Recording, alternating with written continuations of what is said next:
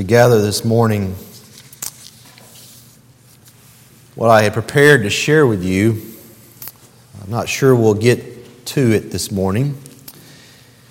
As I had thought about today being a Father's Day and a very special day in that sense, I wanted to share with you from God's Word things that would apply not only to men, but really to all people in the church.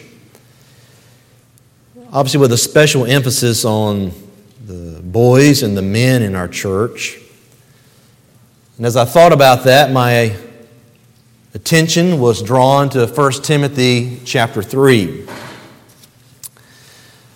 But as I was drawn to 1 Timothy chapter 3 and prepared some things I wanted to share from that portion of Scripture, my heart, even this morning, was drawn to the book of Genesis, and really preparing us to move into 1 Timothy chapter 3. I had chosen 1 Timothy 3 because it is there that we are told of the qualifications for a pastor. And you may wonder, why is it that you would turn to the qualifications for a pastor if you're wanting to speak to the men and all the boys of our church and really all people in our church? And that would be because when you look at that section of Scripture in 1 Timothy 3, it reveals to us the character of a godly man. And really, beloved, when you consider that, we're talking about being a godly man, not a good man necessarily. A godly man is going to be a good man, but a good man may not be a godly man. And that starts back with having a relationship with God through Christ. And it got me to thinking about manhood, about being just a man. And that really to be the man that God created you to be the person God created you to be, you need to go back to the book of Genesis. So I want you to turn there with me for a little bit this morning in Genesis chapter 2. And as we're thinking about manhood, being a godly man, being the man that God created you to be, being the man that God wants you to be if you're here this morning as a young boy. And we know it is God who created man. We see that in Genesis chapter 1. In Genesis 1, in verse 26, we're told there that God said, "Let us make man in our image, according to our likeness. And let them rule over the fish of the sea, and over the birds of the sky, and over the cattle, and over all the earth, and over every creeping thing that creeps on the earth." God created man in His own image. In the image of God, He created him. Male and female, He created them. And God blessed them. So we see, beloved, if you want to understand what it is to be a man, you must first understand that you were created by God, thus you're here for His purpose. You're here for His glory. You're here for Him. And you're here and you stay here and you're still living and with us today all because of God. God created you and God sustains you this very moment. And God created man. He created men to work.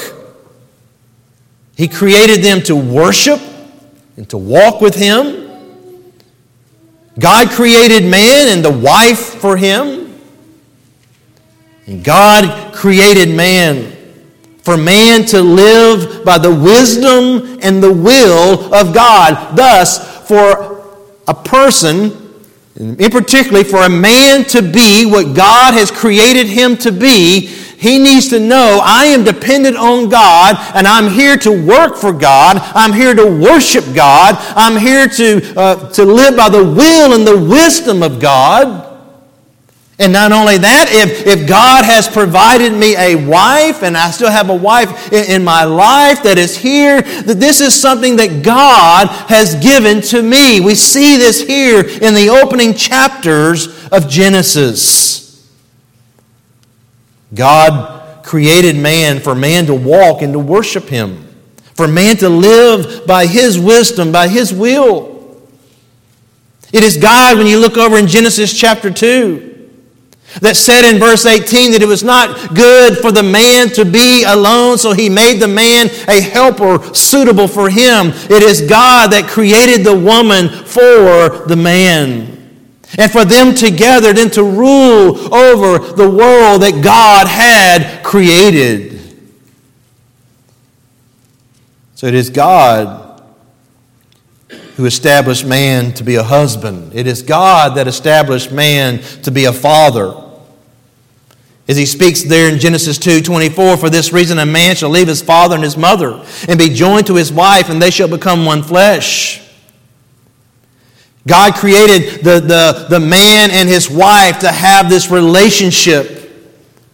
This relationship that was just filled with joy and blessing. Remember, God said over in chapter 1, God blessed them, and God said to them in verse 28, be fruitful and multiply, fill the earth.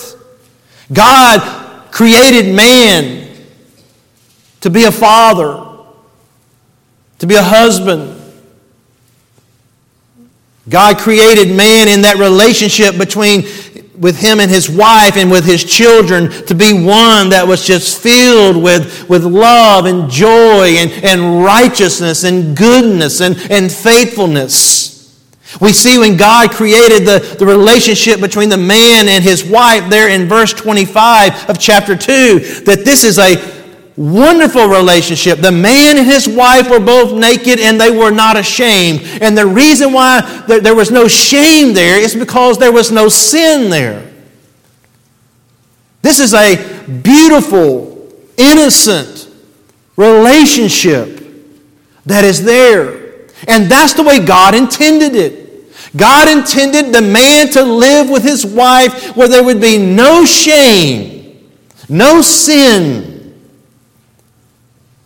God intended that to be between the man as the father of his children, and the children to their father. This is the way God created man. He created man to work. Look over there in Genesis chapter 2. Where it tells us that the Lord God in verse 15 took the man and put him into the Garden of Eden to cultivate it and to keep it. Work has always been a part of man's life. God, in the design for man, wanted man from the beginning. So work is not a part of the fall. It is not a consequence of the fall. No, beloved, God always intended for man to work, to cultivate, and to keep the ground, to do what it is that God had placed him here to do. But you also notice there in verse 16, that God always from the beginning wanted man to live by the wisdom and the will of God. That is, by divine revelation. To live by divine revelation and let God be the one who defined this world for him. Define their roles for them. And to live by His wisdom. He says there in verse 16, the Lord God commanded the man, saying, from any tree of the garden you may eat freely. But from the tree of the knowledge of good and evil you shall not eat. For in the day that you eat from it you shall surely die. Man here was given instruction, divine revelation from God. Here's what you can eat. And here's what you can't eat. I placed you here to do this. I placed you here to work and to cultivate this ground. Man has never, since the moment of his creation, lived or was created to live independent of God. Really, just read back through this in Genesis 1 and 2. Man has this wonderful garden because of God. He was placed in this garden to work it because of God. He was given the wife because of God. He was given the instructions on where he could eat and what he could eat and what he could not eat because of God. He wasn't to define his own reality. He wasn't to define his own wisdom, his own ways of living. God had established this for him because God loved the man and God knew what was best for the man. Not only that, when we get over into Genesis 3, and we see in verse 8, where they heard the sound of the Lord God walking in the garden in the cool of the day. That when God created man, it was to have a relationship with Him. For man to walk with God. For man to worship God. Just walking in obedience to Him. This is what God desired as He created man. And again, as we see it in Genesis 1 and 2, we see that everything is right. Everything is good. Everything is innocent. There is no sin. That's why when you come to the end of chapter 2, or the end of chapter 1, what is it that we're told? Verse 31, God saw all that He had made, and that included man. And that included the relationship between the man and the woman that God created.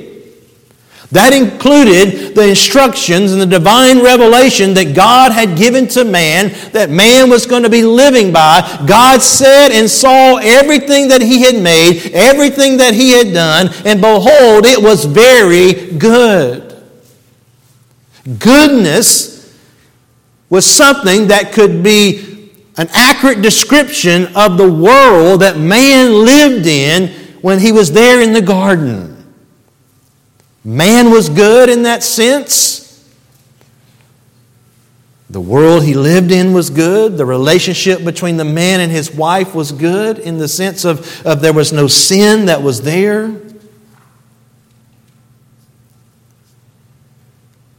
And so, gentlemen, I would say to you this morning, if you want to know what is it that God's created me to do here, what am I supposed to be doing here as a man? And if you're a young boy growing into a man, understand God has placed you here and created you here to work for Him, to worship Him, to walk with Him, and to live by His wisdom, His will, by His divine revelation. And now for us, the divine revelation that God gives us is the Word of God. And if God so graciously grants you a wife, God has instructions for you there and how you're supposed to live with your wife. Understand, young boys and young men, understand what it says there in Genesis 2. Unless God's given you the gift of singleness, God is going to bring you a wife, and when He does, you are now supposed to be preparing yourself, and we as parents are preparing our kids to leave, to go and establish their own household.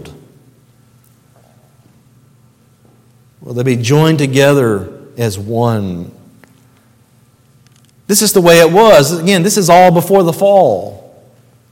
I mean, before the fall, you would have had the man, the husband and the wife having relations together, being fruitful, multiplying, raising up their children in the admonition of the Lord, teaching them the things of God, letting them know that they were created by God, what God had told them they could do and they couldn't do, and where they were supposed to eat and how they were supposed to live, and that they were to be worshiping Him and walking with Him and living according to His ways, and then they raised them up, and then they would grow up, and then they would get married, and they would go off, and they would start the same thing, and the world would just be populated and filled with people who were all living perfectly under the lordship of God, worshiping Him. But tragically, as we know, when we get to Genesis chapter 3, this all changed. Everything changed because the man and the woman chose to go against the wisdom of God, chose to go against the will of God and the command that God had given them. And as you recall, beloved, back on Mother's Day, when we were talking about mothers and just about womanhood and women in general, we saw that the consequences of sin went directly to these particular areas for women, and it does the same thing for men. It does the same thing for men. Think about it. God created you men to worship and to walk with God. But what do we see when we get to Genesis chapter 3 in verse 8, as I read there a moment ago? When they heard the sound of the Lord walking in the garden, the man and his wife hid themselves from the presence of the Lord God among the trees of the garden. Something has now happened. Something has changed. Sin has now entered into the world, and sin has now separated man from God, his Creator. And here it is, God in His compassion coming towards the man, and the man is running from God. And understand, gentlemen, every single one of us, if you're here today without Christ, you are running from God. You're in rebellion against God. You're running away from Him. But God created you for you to have a loving relationship with Him. But the only way now that can happen is through Jesus Christ. You can't be a man that God called you and created you to be, just like you can't be the woman God called you and created you to be, unless you have come to God through His Son, Jesus Christ. Because sin is now a part of our lives. There was no interest here of the man to worship God as he should have. In fact, we see here man attempted to take things into his own hands. Man knew that he had a sin problem. And what did the man do along with the woman? They sewed fig leaves together and made themselves loin coverings. They're trying, think of, again, the difference here. The difference in what they're trying to do. They're trying to cover up their sin. They're trying to cover up their shame. They're trying to cover up how they see themselves before God and how they know God now is looking down upon them, and they're trying to cover this up. But beloved, again, notice, though they've already covered themselves. In verse 7, look at it. They've covered themselves, so they're already covered, and yet when God comes on the scene, it says in verse 8, the man and his wife hid themselves, and when God says, "Where are you?" He says, "I heard the sound of you in the garden and was afraid because I was naked, so I hid myself." Naked? You've already got clothes on. You've already put the loin coverings on. You've already done all this. What do you mean you're still naked? Because he knows he's naked before God. He's exposed before a holy, sovereign, righteous God, and he can't cover it. You can't do anything on your own. Please hear me. There's nothing you can do that's going to cover that, that's going to cover your shame, cover your guilt, cover your sin. It only can be covered by God. And for us, it's being covered by God through His Son, Jesus Christ. And that's when you have that relationship back with God. So hear me, men, for you to be the man God created you to be, you have to be reconciled to God through His Son, Jesus Christ. So then you can begin to worship and walk with God the way He created you to worship and walk with Him. It's the way you have the renewal of this image of God. As we read there, you were made in the image of God. But when man sinned, and now we come here as sinners, the image of God has been damaged. But when somebody puts their faith in Christ, there is the renewal of that image of God, and God then begins not only that, the process of sanctifying you and making you more into the image of His Son, Jesus Christ. This is why we're here. And until we come to Christ, there's no way we can live and be what God has called us to be. Look at the relationship. If you again look back with me for just a moment, back in chapter 2 of Genesis. Look at the relationship between the man and his wife. They're both naked. There's no shame. And yet, when we come to chapter 3, after they have eaten from the tree that God told them not to eat, verse 7, the eyes of both of them were open, and they now know we're naked. You see, something changed. Something radically changed in them. And I'm talking about changed in their nature. You see, now they are sinners. They have a sin nature, something they did not have back in chapter 2, because they could be there naked and there's no shame, and now they're there naked and there's shame. The only thing that has changed about them is on the inside of them. And how they see things.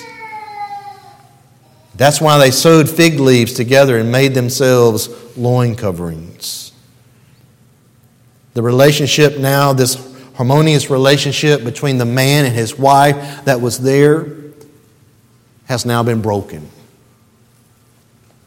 And now the man,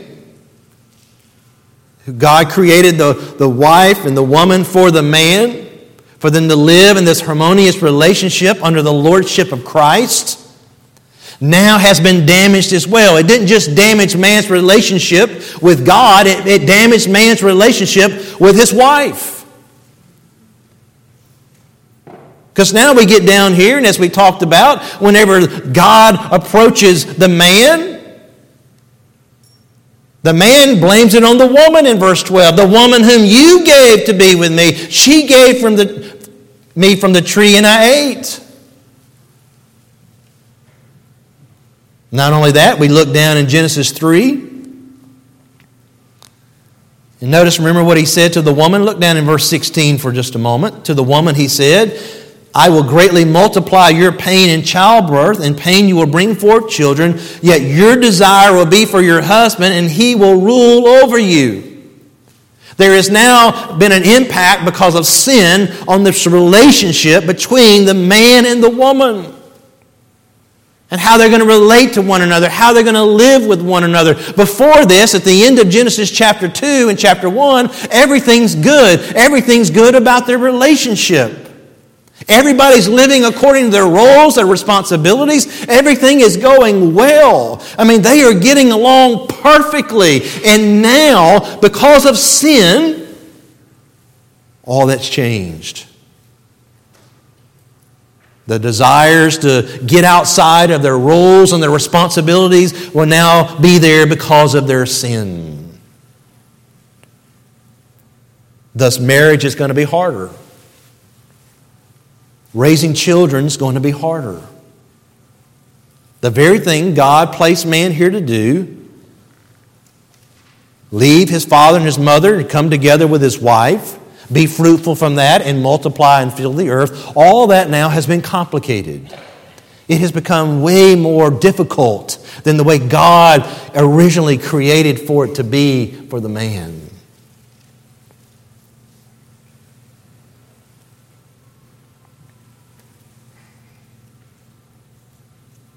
You think about it, I mean, as parents,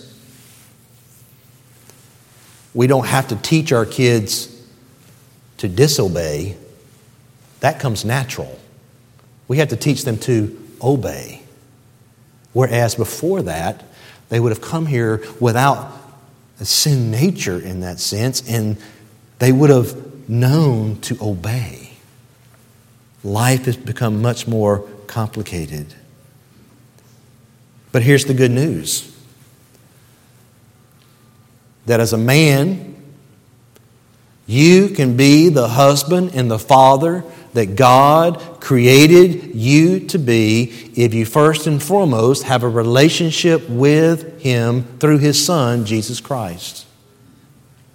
If you have a relationship with God, You now, by God's grace, have the ability. You're not going to be able to do it perfectly, but you have the ability now to fulfill the reason, and one of the reasons why God created you and placed you here. And if He's given you a wife, and if you have children, and especially if you still have children at home, God has also now, He's given you the grace and the ability to be able to do what it is He's called you to do. But understand, if you're here and you don't know God, and you don't know God as in His Son, Jesus Christ, and you don't have a relationship with Him, you cannot be the husband and the father that God has created you to be. You can't do it. You're saying, you're telling me I can't be a good father and I can't be a good husband without being a Christian? No, I'm not saying you can't be good in the sense of knowing how to do some things morally. But understand this, beloved, you can't lead your wife if you don't know Christ. And you can't lead your children if you don't know Christ. And that is lead them to Christ and to God. That's why we're here. This is an emphasis for us to go back and to think through and to know, if I'm going to be the man God created me to be, as a worshiper of God, I have to know Christ. If I'm going to be the man God created me to be, as a husband, as a father, then I have to know Christ and be growing in Christ. Living by the wisdom of God. And not only that, men, work for us became much more difficult because of sin. Look down in verse 17 of chapter 3. Again, I'm trying to help you see what God created us to be. Then sin entered the world, and sin attacked and damaged every one of these key areas. Our worship, our walk, our wife, our wisdom, and even our work. He says there in verse 17, then to Adam he said, because you have listened to the voice of your wife, and have eaten from the tree about which I commanded you, saying, you shall not eat from it. Cursed is the ground because of you. In toil you will eat of it all the days of your life. Both thorns and thistles it shall grow for you, and you will eat the plants of the field. By the sweat of your face you will eat bread till you return to the ground, because from it you were taken, for you are dust, and to dust you shall return. Here it is, God had given man the responsibility to cultivate the ground, to work the ground. And what a wonderful ground He had provided. And He provided the water source and all that man would need to just go out and just to work this ground. And it was going to be so productive for him. And yet now, because of sin, He says the ground is going to be cursed. And in your toil, you're going to eat of it all the days of your life. But now it's going to also be growing thorns and thistles. It's now by the sweat of your face you'll eat bread. Life was different because of this, even for a man and his work. But beloved, again, we as men can be and do as God has called us to do, even in the area of work, if we know Christ as our Savior and Lord, because then we're living under the Lordship of Christ. And so as I go to work, I work under the Lordship of Christ, desiring to be pleasing to my Savior, be pleasing to my God, knowing I'm not just working for the pleasure of the person that's over me. I'm working for the pleasure of my Savior. And not only that, when man was originally here,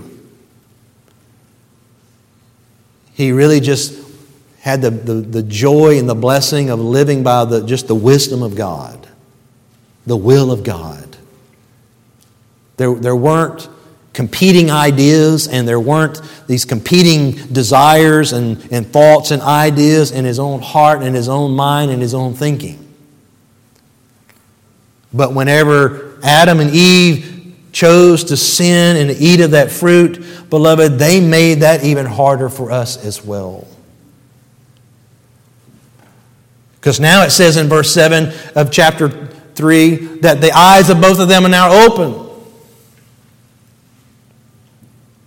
And as God says of them in verse 22, behold, the man has become like one of us, knowing good and evil.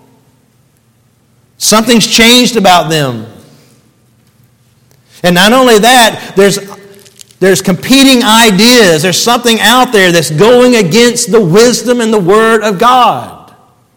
And we see that in the opening verses of chapter 3. That's the serpent who is the devil that is there, that is wanting to challenge man and wanting him to doubt God's Word and to doubt God and deny God and go against God.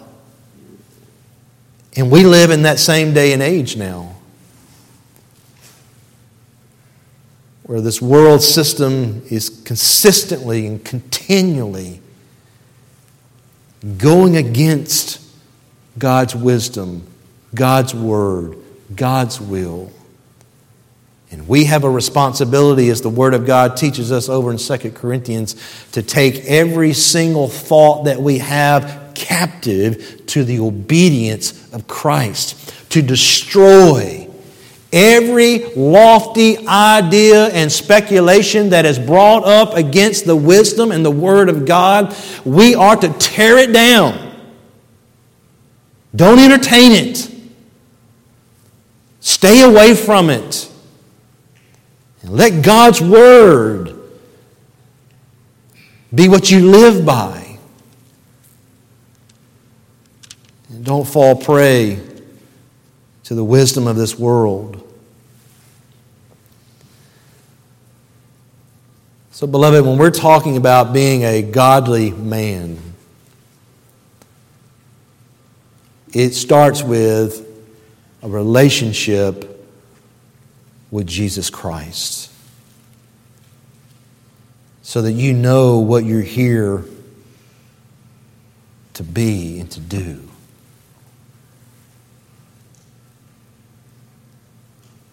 So I ask you this morning, and what we may do next time is jump into the 1 Timothy 3, where we look at the character. It's not really just the character of a godly man, it's the character of a godly person.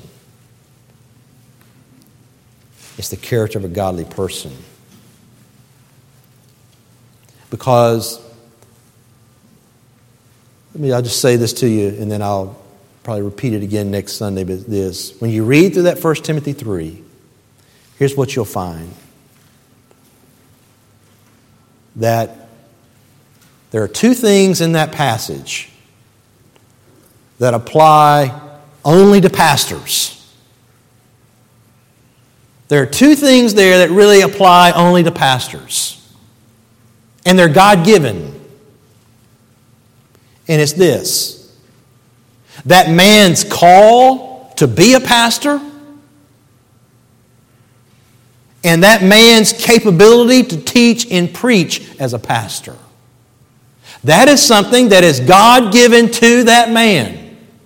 And every man does not receive that God-given call to be a pastor, and every man does not receive the God-given capability to teach and to preach God's Word. But every man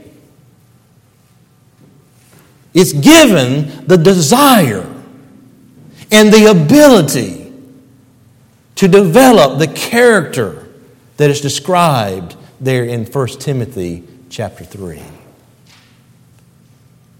So that's what we will look at. Because as we're going to see, beloved, it doesn't just apply to pastors, and it doesn't even just apply to men. It applies to all of us. We can look over in other scriptures, and some of these same qualifications of character that's spoken of for the pastor, it's called on for the women as well. But beloved, you can't be the man or the woman that God wants you to be